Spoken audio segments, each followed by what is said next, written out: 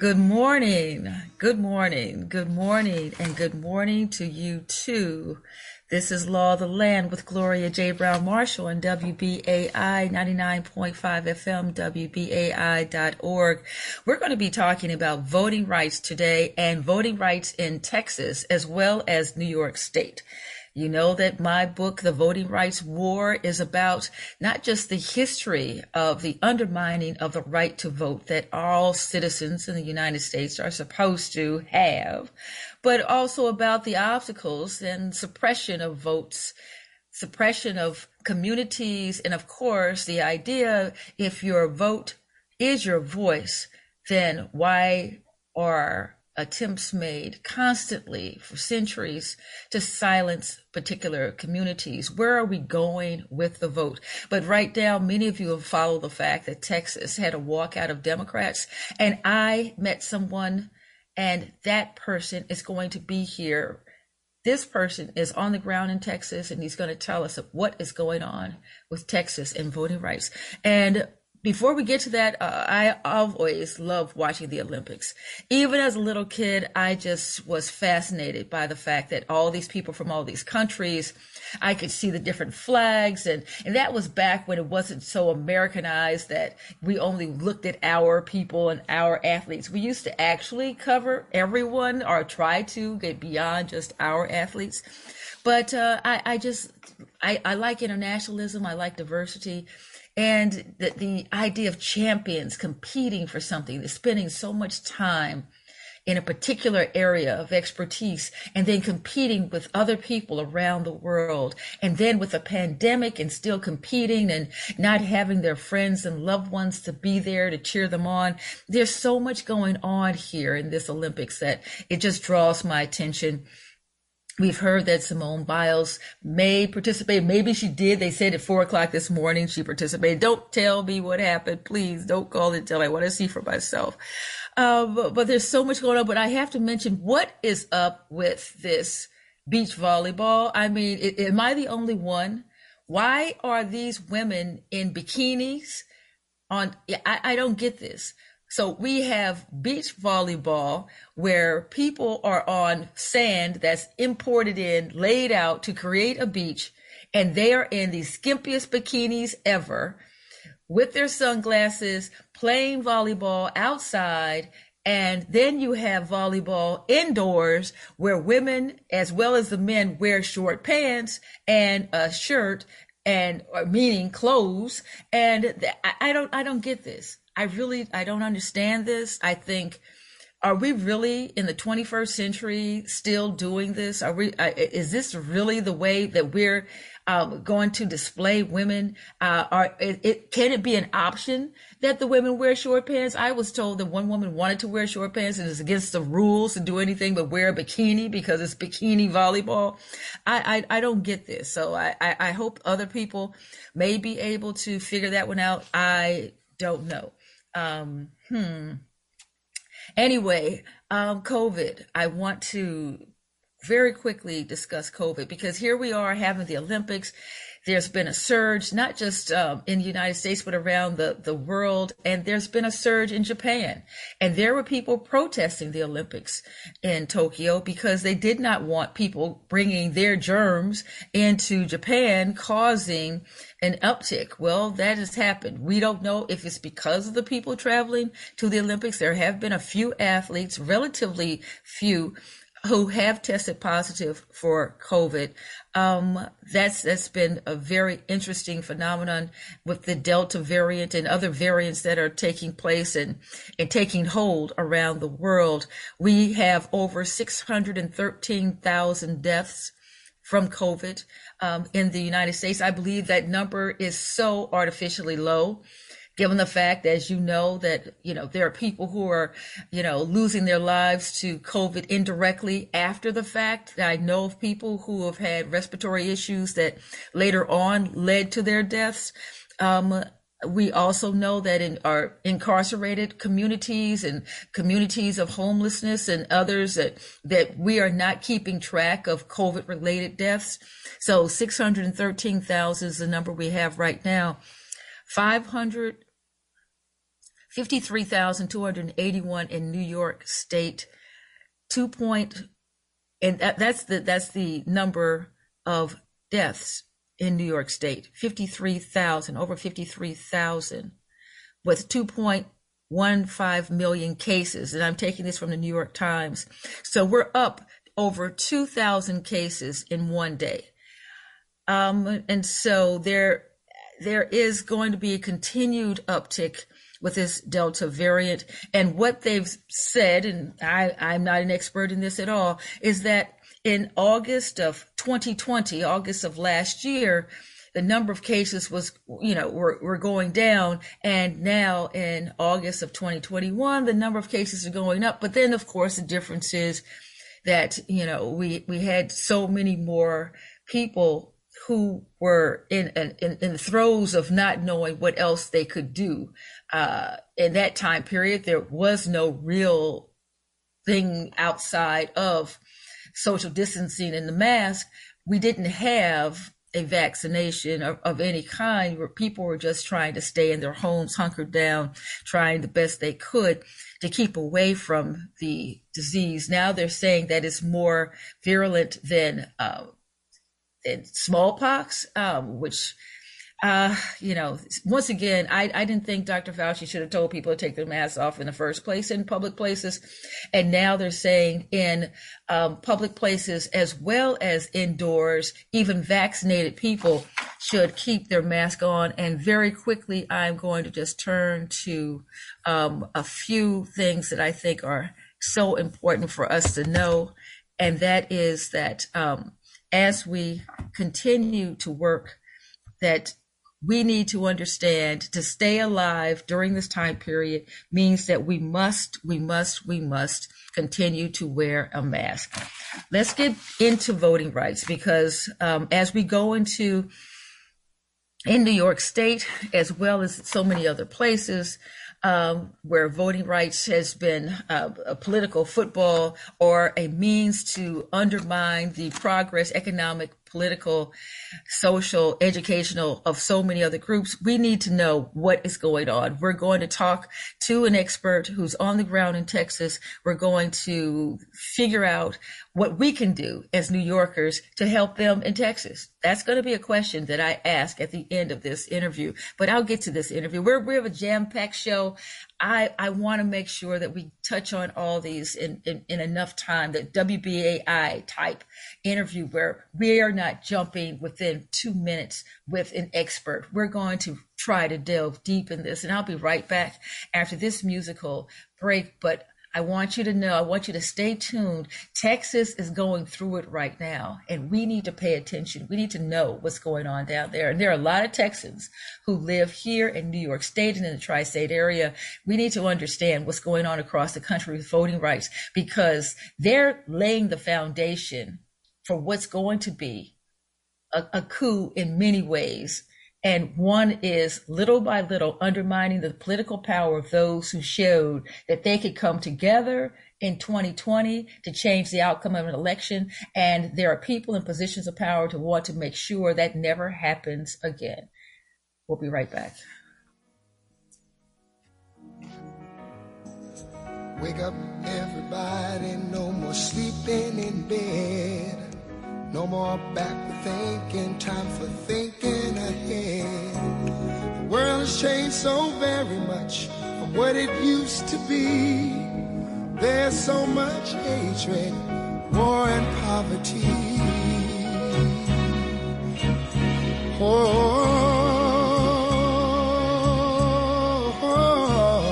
Wake up all the teachers, time to teach a new way. Maybe then they'll listen to what you have to say. They're the ones who's coming up, and the world is in their hands. When you teach the children, teach them the very best you can. The world won't get no better if we just let it be. Na na na na na na na. The world won't get no better. We gotta change it, girl, just you and me.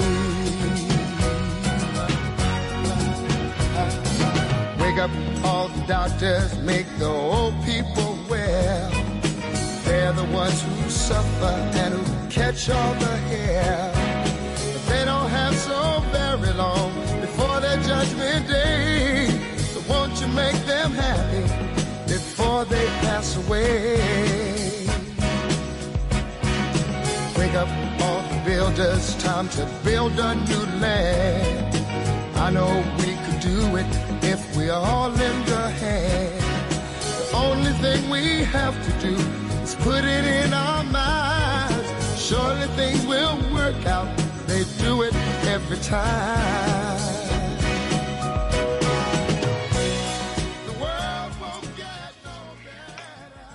We are going to talk about voting rights in Texas.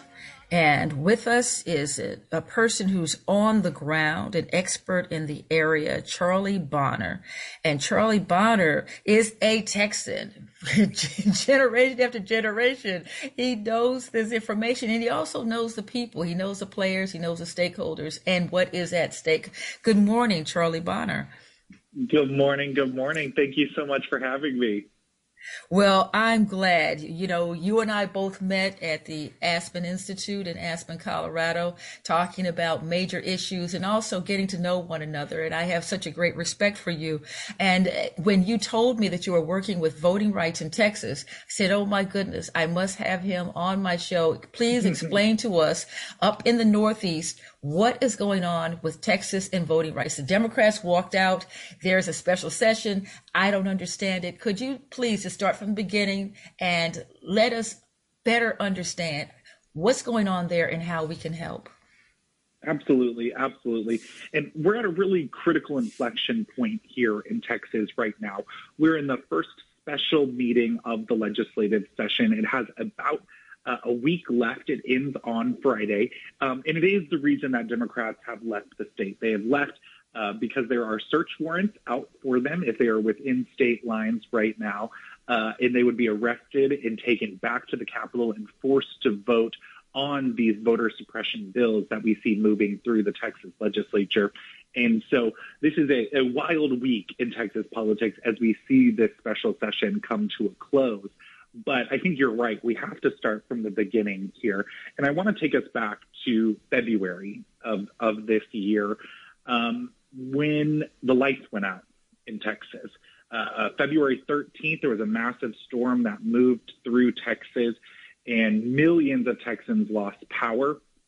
Nearly 1,000 Texans died because of the government's failure to keep the lights on. I personally had to stay with a friend for a week because my apartment has so little insulation that a day into the freeze, there was ice inside the windows. And I say this because the legislature was in session in February.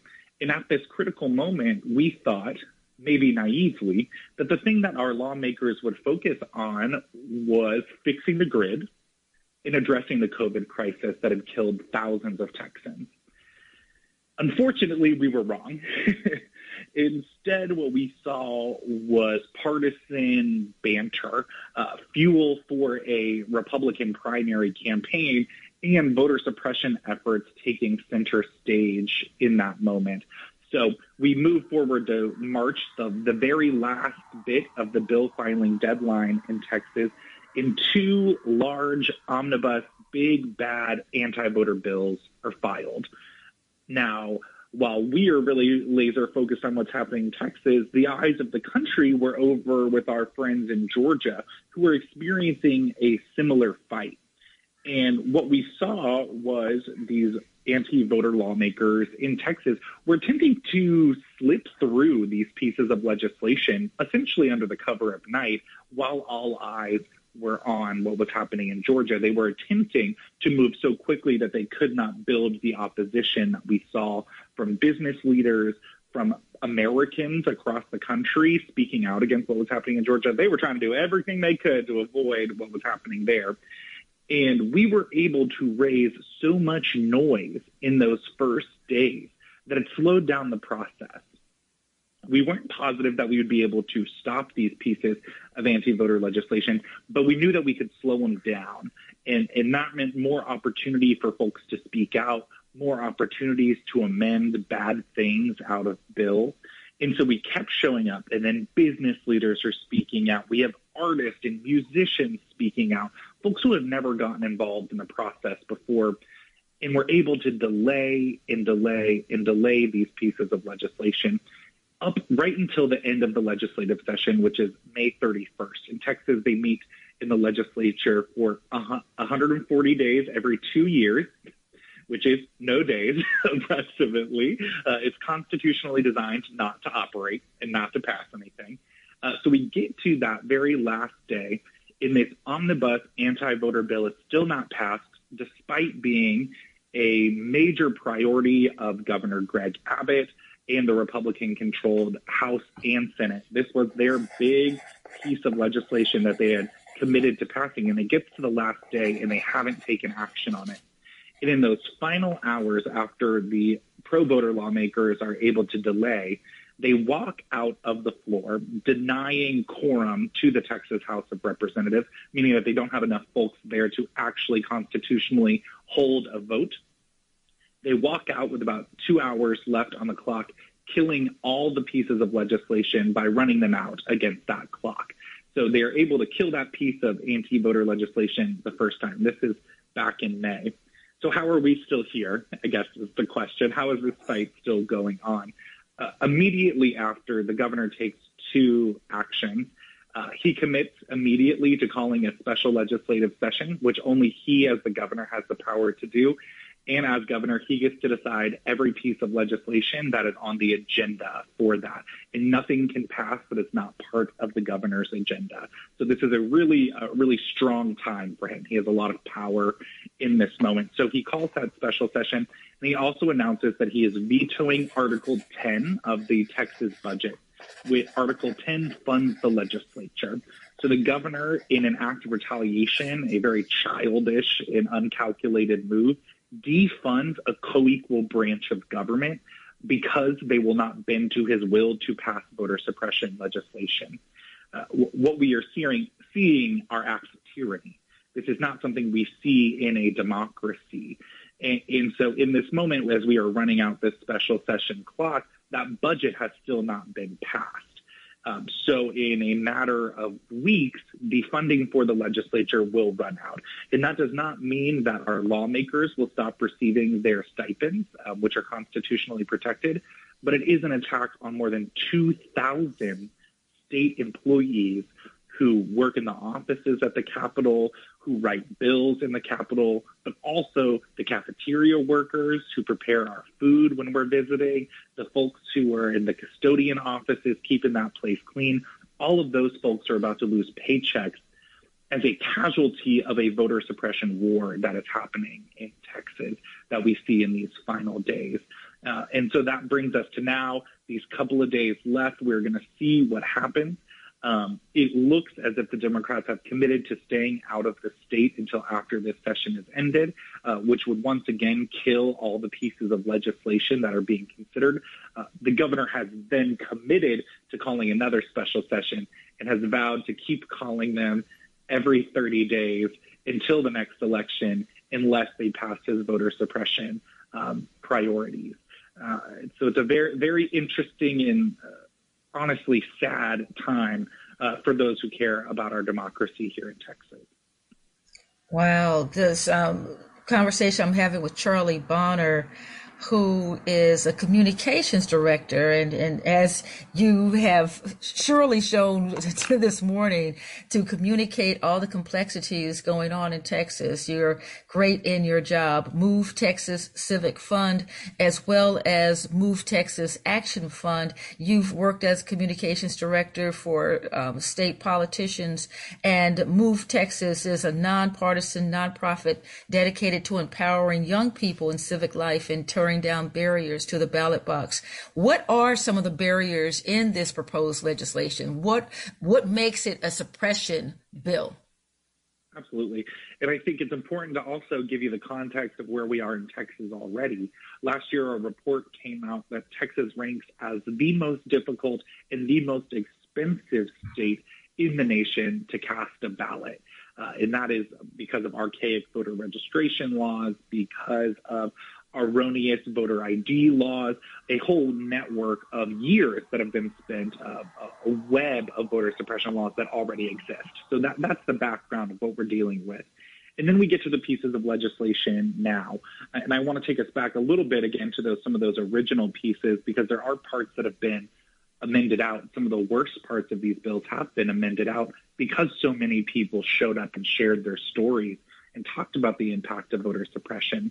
So some of the things that we saw at the beginning being proposed, and even in the final hours, there were measures that were going to standardize how many polling locations you could have in a community. That we saw were going to immediately close polling locations in predominantly Black and brown neighborhoods. Texas, unfortunately, already leads the country in the closure of polling locations since the Shelby v. Holder court decision that got rid of that federal pre-clearance. We've already seen massive amounts of these polling locations closed. That was of grave concern to us. There's also a lot in these bills still about the expansion of powers for partisan poll watchers, which we know are folks who are appointed by campaigns or political parties to go into a polling location on behalf of those campaigns and observe what is going on. But what we have seen is that they are a right place for voter intimidation, particularly in Black and brown neighborhoods. There is leaked video that came out in the middle of this fight during the legislative session that showed the presentations that they give at these Republican poll watcher trainings that talk about creating a mass army of folks to go in and bravely go into these Black and brown neighborhoods and stand up for their right to vote. It is really scary and chilling things that we see in Texas, unfortunately, has a long, ugly, and racist history of voter intimidation. And so expanding powers for these folks we know is going to have dramatic effect on voters. There's also efforts to make it where election judges, those that run those polling locations, wouldn't be able to eject a partisan poll watcher, even if they were disrupting what was happening, even if they were intimidating, even if they committed a crime in the polling location, the election judge would not be able to push them out. We did get those bills amended now that now they've worked them down to a one strike policy. You can commit one crime as a poll watcher in Texas before they are actually allowed to kick you out. So we know that this is all part of an elaborate scheme, unfortunately, largely based in conspiracy theories around the 2020 election. This has very little to do with actual policy. And it seems as though, having been in the Supreme Court in that fateful June 2013 day in which the U.S. Supreme Court, in a case that was written by Chief Justice Roberts in Shelby County versus Holder, gutted the preclearance clause of the Voting Rights Act that required either a federal three-judge court or the U.S. Attorney General to pre-clear provisions of a proposed voting legislation to make sure that it did not have racial injustice or discriminatory implications. We have, within days after that, seen that Texas, North Carolina, and other states create this havoc and the voter suppression. And so from 2013 going forward, it seems as though it's gained speed. I think you're absolutely correct. We immediately saw passage of more stringent voter ID laws. We've seen attempted voter purges happen from the governor's office and Secretary of State, taking naturalized citizens off the rolls. There was another attempt to close more polling locations last legislative session to limit the ability for folks to give other people rides to the polls. That was a provision under both the consideration this year and in the last legislative session.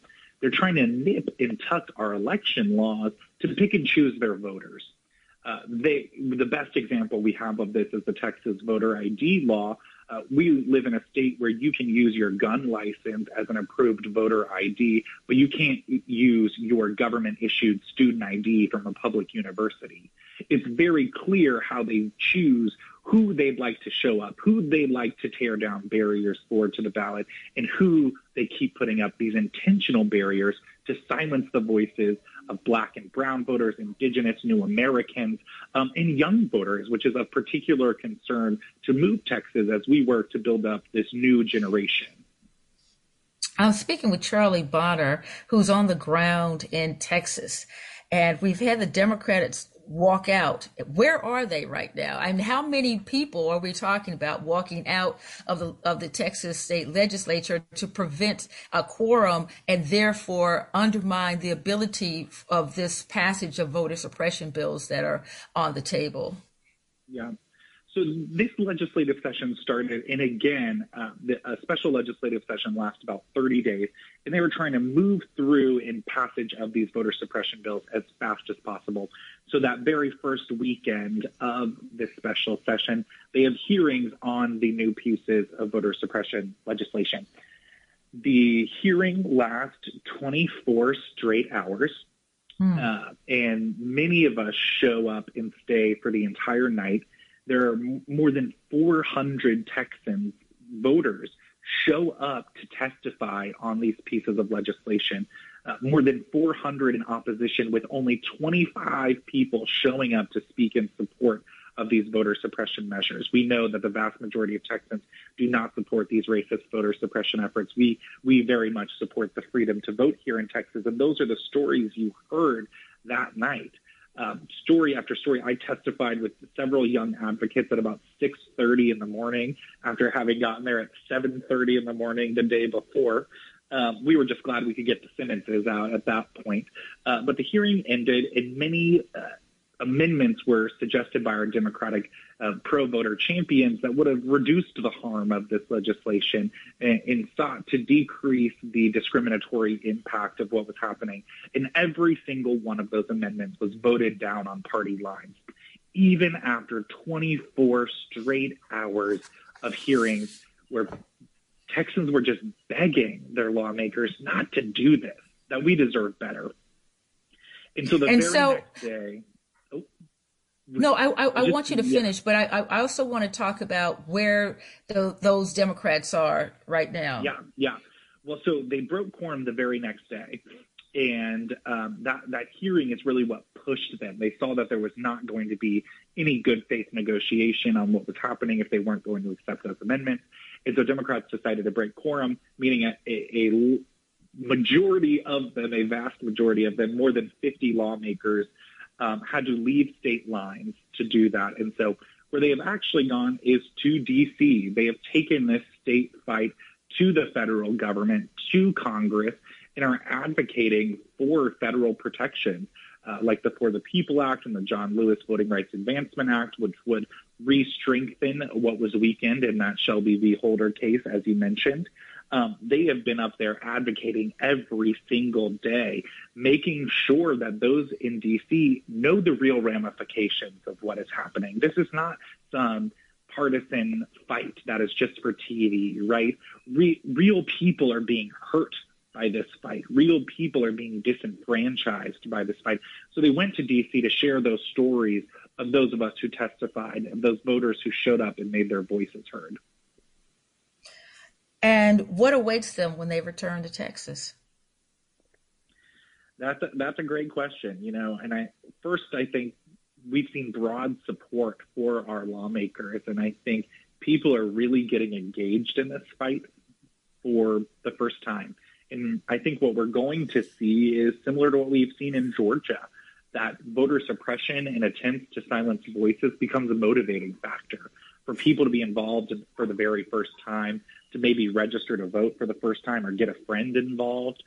I think we're going to see a real motivating factor. But as far as legislation occurs, there will be another special session. And again, the governor has vowed to keep calling these special sessions until they are passed. It is our hope that in the next special session, the first thing that they do is fund the legislature, that so these folks can get paid, these hardworking public servants.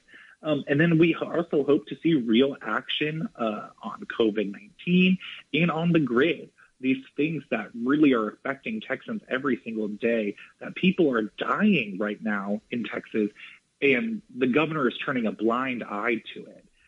He would rather pass voter suppression legislation than put forward a mask mandate that would save lives in this state, particularly for young people going back to school. So what we're seeing is unconscionable right now, but we're going to keep pushing and demanding better. Well, I remember my heart was broken by those people who lost their lives, especially the little boy who froze to death in a trailer in Texas while, your senator was in Mexico because his daughter wanted him to go there. That's a part of what we don't seem to, I guess, understand maybe in the Northeast. And I'm not one of these anti-South people. I don't believe in this regionalism, and I don't think that the arrogance of the Northeast is helping the situation when it comes to understanding what's going on in the rest of the country. But I do want to ask, how can our region help? What can people in our tri-state area do? What can New Yorkers do to help Texas? Well, the single largest and most impactful thing that we could do right now is pass the For the People Act. It is absolutely critical that we have these federal protections because we know they worked for generations to prevent racial discrimination against voters. We know that they worked, and that is why they tried so hard to gut it. We have an opportunity now to put the teeth back in the Voting Rights Act, and we need it desperately. So one of the biggest things that we can do, regardless of where you live, is call your senators and demand that they take action to protect our freedom to vote. That's something each and every one of us can do because we know this is not a Texas problem. Yes, Texas is ground zero in the fight for the freedom to vote, but we know this is so much larger. There is a coordinated national attack taking place right now where we see these pieces of legislation being shopped from state house to nip and tuck our election laws in a cynical attempt at holding on to power. So it's imperative for all of us to be paying attention, to be speaking out, to be calling our senators and our members of Congress and demanding action in this moment. Thank you, Charlie Bonner. I hope you will come back to continue to explain and help us to figure out how we can all play a role in ensuring that voting rights will not be something that's an issue of suppression forever. But I believe it's a voting rights war. That's the title of my book on it, The Voting Rights War. And I believe that you have the ability to help us better understand what role we can play in that battle. Thank you so much for joining us. Thanks so much for having me. This is Law of the Land with Gloria J. Brown Marshall. We're going to have this musical break and then get back to voting rights, but New York State and what's going on in voting rights. So, but we want Texas to know you have a friend. And so listen to this.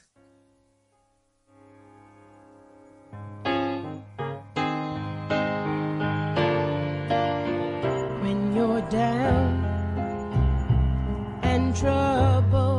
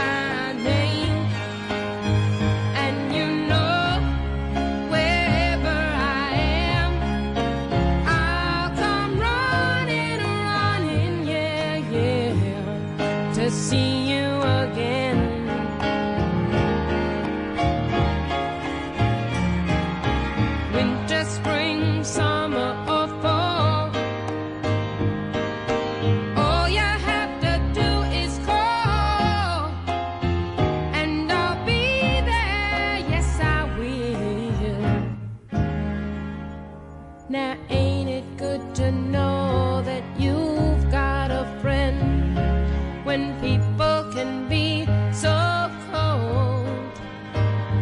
They'll hurt you, yes, and desert you, and take your soul if you let them. Oh, but don't you let them. You just call out my name, and you know wherever I am, I'll come running, running, yeah, yeah, to see you again.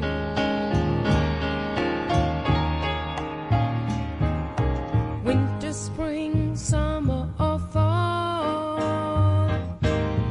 all you have to do is call, and I'll be there, yes I will. You've got a friend. You've got a friend. Ain't it good to know you've got a friend? Ain't it good to know? Ain't it good to know? Ain't it good to know you've got a friend? Oh yeah, now you've got a friend. Yeah, baby, you've got a friend. Oh yeah, you've got a friend. Yes, and that was Carole King, You've Got a Friend. And before, Harold Melvin and the Blue Notes featuring Teddy Pendergrass, Wake Up Everybody. We're talking about voting rights, and we are wanting to make sure you understand, in order for WBAI to do all that it does, we need you, and we need you to support this program. And if you would be a WBAI buddy and tell them that you're doing it to support Law of the Land, I would truly appreciate it. Let them know that my hard work is making you want to stay tuned into this station. They always want to say that we know what is going on based on what our listeners are saying. And you know, I think I have the smartest listeners of all the different programs. And voting rights is just at the heart of what we can do in our society to make change. Is it the end all be all? No, but it's essential to what we can do, each one of us, to make our communities a better place. So right now, we're going to move from Texas to New York State. And I have with me Jared Berg, who is an expert on New York State voting rights. And he's going to give us some insights on what our struggle is here on the ground. Good morning, Jared. Good to be with you, Gloria. Hope you can hear me okay. Yeah. Yes, I can. So we were talking about voting rights in Texas and that struggle, but what's going on here in New York State? So as you know, New York is in the process of modernizing its election law. And like we see around the country, the election law is in flux. There's been some positive change recently, much of which is in response to the pandemic and some of the expansion of absentee balloting we've seen. But there's also some changes that raise hurdles and make it more challenging for New York voters. So the struggle is alive and well in New York. It might be to a different degree, but New York is a state along with others that are looking at rules to make voting more accessible, but also that raise hurdles as well. Well, let's look at a few of those issues that are before us. There's something called the wrong church. What is that issue? So this is actually it is the largest source of disqualified votes coming out of election 2020 that were cast by registered voters. And so the wrong church rule, it's actually very similar to the rule in Arizona that was reinstated by the Supreme Court last month in the Brnovich versus rules. Democratic National Committee. Basically, what happens is in New York, voters who vote in person on Election Day and in New York City during early voting, they're assigned to one site.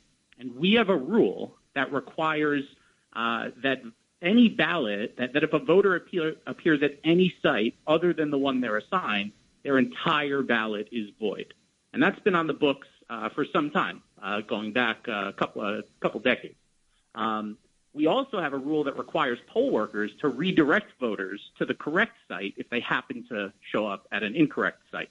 But we did a statewide Freedom of Information request last year and put out a report in May that showed that over 13,800 voters, all of whom we believe were registered, and then showed up and cast an affidavit ballot, a provisional ballot in person, had their entire ballot void as a result, just because they were standing in the wrong place. And now I want to stop for a moment because I'm going to tell you, in my building, I actually vote in my building, in my lobby, and that's the way it's been all the time I've lived there. And yet we have different districts, different polling places within, or I would say different places in which to vote within the lobby. And it's very confusing. And one can be in a line and think you're in the correct line because that's the line I was in last time I voted. And yet I would see, and people might think, I don't understand how somebody could be voting in the wrong place. But if these are shifted around, or if someone is voting at their neighborhood school one time and then the next time they're voting somewhere else, we can see how there can be confusion. And what you're saying is, after standing in line and trying to do your civic duty to vote, you hand them your ballot, and then they find later that you actually handed the wrong person that ballot, that you're in the wrong polling place. That ballot now is no longer counted. That's right. And, other states some states have a safeguard in place that addresses this thing. But I think that what makes this so unjust is voters don't run poll sites. So when a voter shows up, they think they're in the right place. And when they get to the front of the line, the poll worker is supposed to look them up and, before handing them a ballot, redirect them if they happen to be in the wrong place. And so this is only the population of people, because if those folks are redirected, then they're not standing in the wrong place casting a ballot. This is only the population of people who are then handed an affidavit ballot and told, fill this out. And they believe they're being helped by a poll worker who we believe thinks they're being helpful too. And unbeknownst to all the people that are a party to that transaction, a few days later at the post-election canvass, the entire ballot is void. And that's true for the vote for president that we can all vote on, right? The vote for U.S. senator, statewide offices like governor, citywide offices like mayor. If you're in the right congressional district, your vote for Congress. So it's an overbroad rule that just punishes voters. And what our data reveals is that it disproportionately impacts communities of color in New York City. We saw more than 2/3 of these ballots emanating out of New York City, which makes up only 42% of the voter base. So we think there are societal factors that make it more likely that if you're in a densely populated place and you're more likely to move more frequently, more likely to be a renter. What we saw in the Arizona case and what we also have seen in New York is that those folks are more likely to fall victim to this lurking technicality. And we know with the Brnovich versus Democratic National Committee case, the U.S. Supreme Court case that was decided this last term, that Arizona went out of its way to say that they're going to pass legislation that would not count those votes. And those votes in Arizona were coming from Native Americans who were having their polling places shifted around constantly. And then once again, intentionally, those ballots were not counted. Here you're saying it's unintentional, but the result is the same. The ballot is not being counted. That's right. It's a substantially overbroad. That's because there's states like New Jersey and California and Massachusetts that have safeguards in place that say there's no reason to void the entire ballot in that situation. So a person can only vote for who they're entitled to vote for, right? The people who represent where they live. But as you go down the ballot from the top to the bottom, especially in a dense place like New York City, most of the offices on the ballot, the person is actually entitled to vote for. So what we're saying is there's no reason to throw out your vote for president or senator or the mayor as long as you're a resident of New York City, for example. So if someone is voting for their particular congressperson for their district and they're in the wrong polling place, and so therefore they can't vote for the person who's running for Congress in another district, but they can vote then. And so why strip them of all of that voting power? That makes so much sense. And we're talking with Jared Burke, who, of course, you know, has been with us for many years. He's co-founder of Vote Early New York City, voteearlynyc.org, and former director of New York Democratic Lawyers Council. I want also to speak very quickly, because I know we're short on time and we do want to get at least one call in from our callers. I want to speak about this absentee voting issue. What is going on with that very quickly? So I certainly want to make sure that folks are aware that New York voters will be able to vote this year on 2 voter access questions, which will be on our ballot.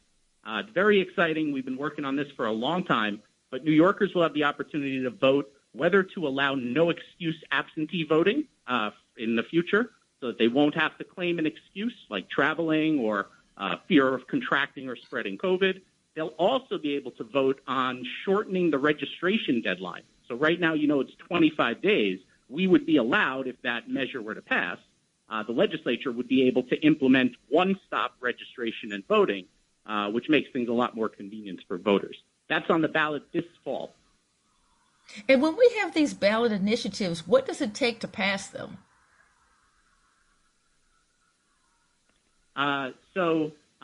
It's in New York really doesn't have those sort of citizen-led initiatives, so it's actually very hard to get these on the ballot. But basically, it's a simple majority, and this is on the ballot because it's passed the legislature twice in a row, and now it's on the people to decide whether to vote on it. It's because it's stuck in the state constitution that we have these premature registration deadlines and excuse-based absentee voting. So the move is to change that. That's what the people will vote on this fall. Excellent. Thank you so much for joining us, Jared. And of course, you will come back, because we always need to know what's happening in New York State when it comes to our voting rights. Thanks a lot. Happy to do it. Thanks so much.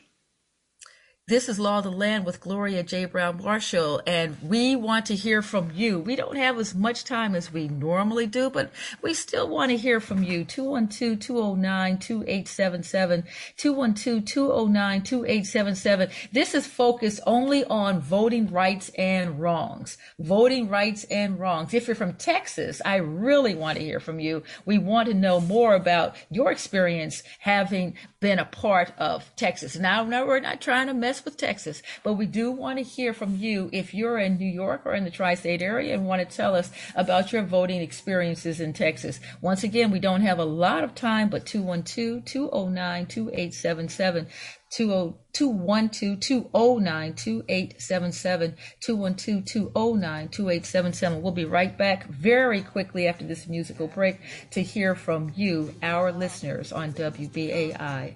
This is Law of the Land. Good morning. Our first listener? Yes. Good morning. Okay.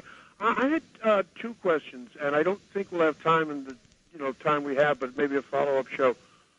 What is the insufficiency, or why don't the 14th and 15th Amendments protect people from states passing legislation like people are trying to pass in Texas and Arizona? I realize it's a broad question, but maybe I suggest that for a follow-up show. But if you have an answer, could maybe direct me to something, that would be good too. Okay, that's a great question. The 14th Amendment gives citizenship, privileges and immunities, due process, and equal protection. The 15th Amendment gives Black men the right to vote. That's in 1870, following the Civil War. However, in the Constitution itself, states have the authority to set the qualifications for voting.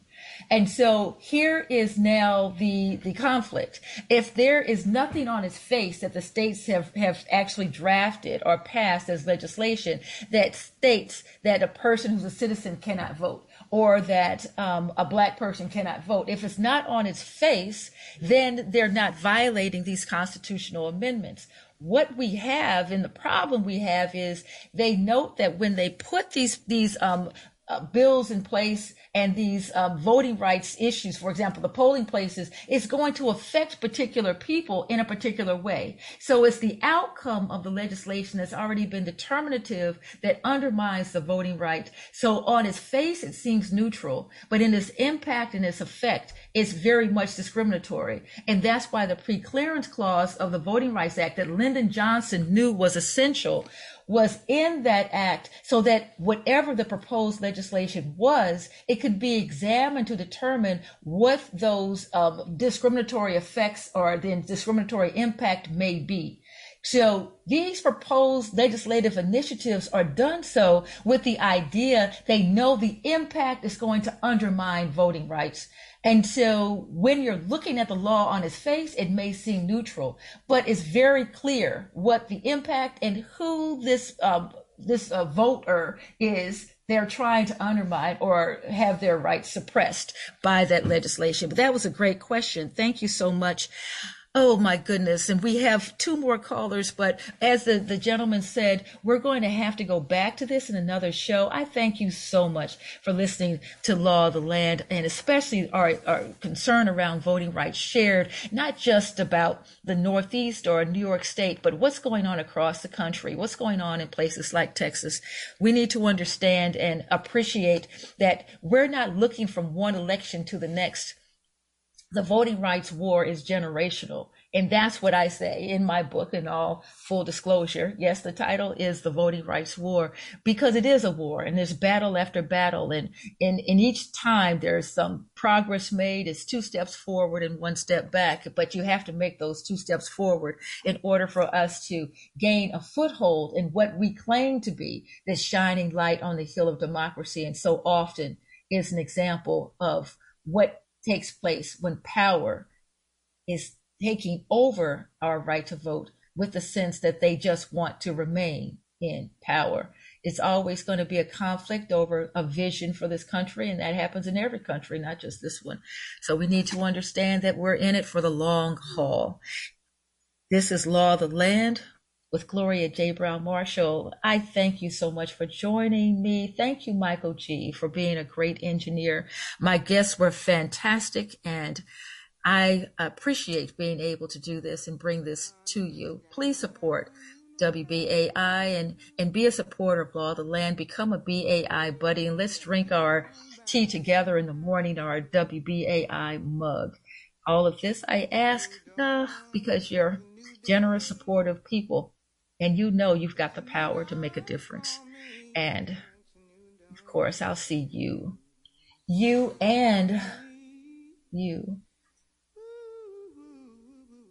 on the radio.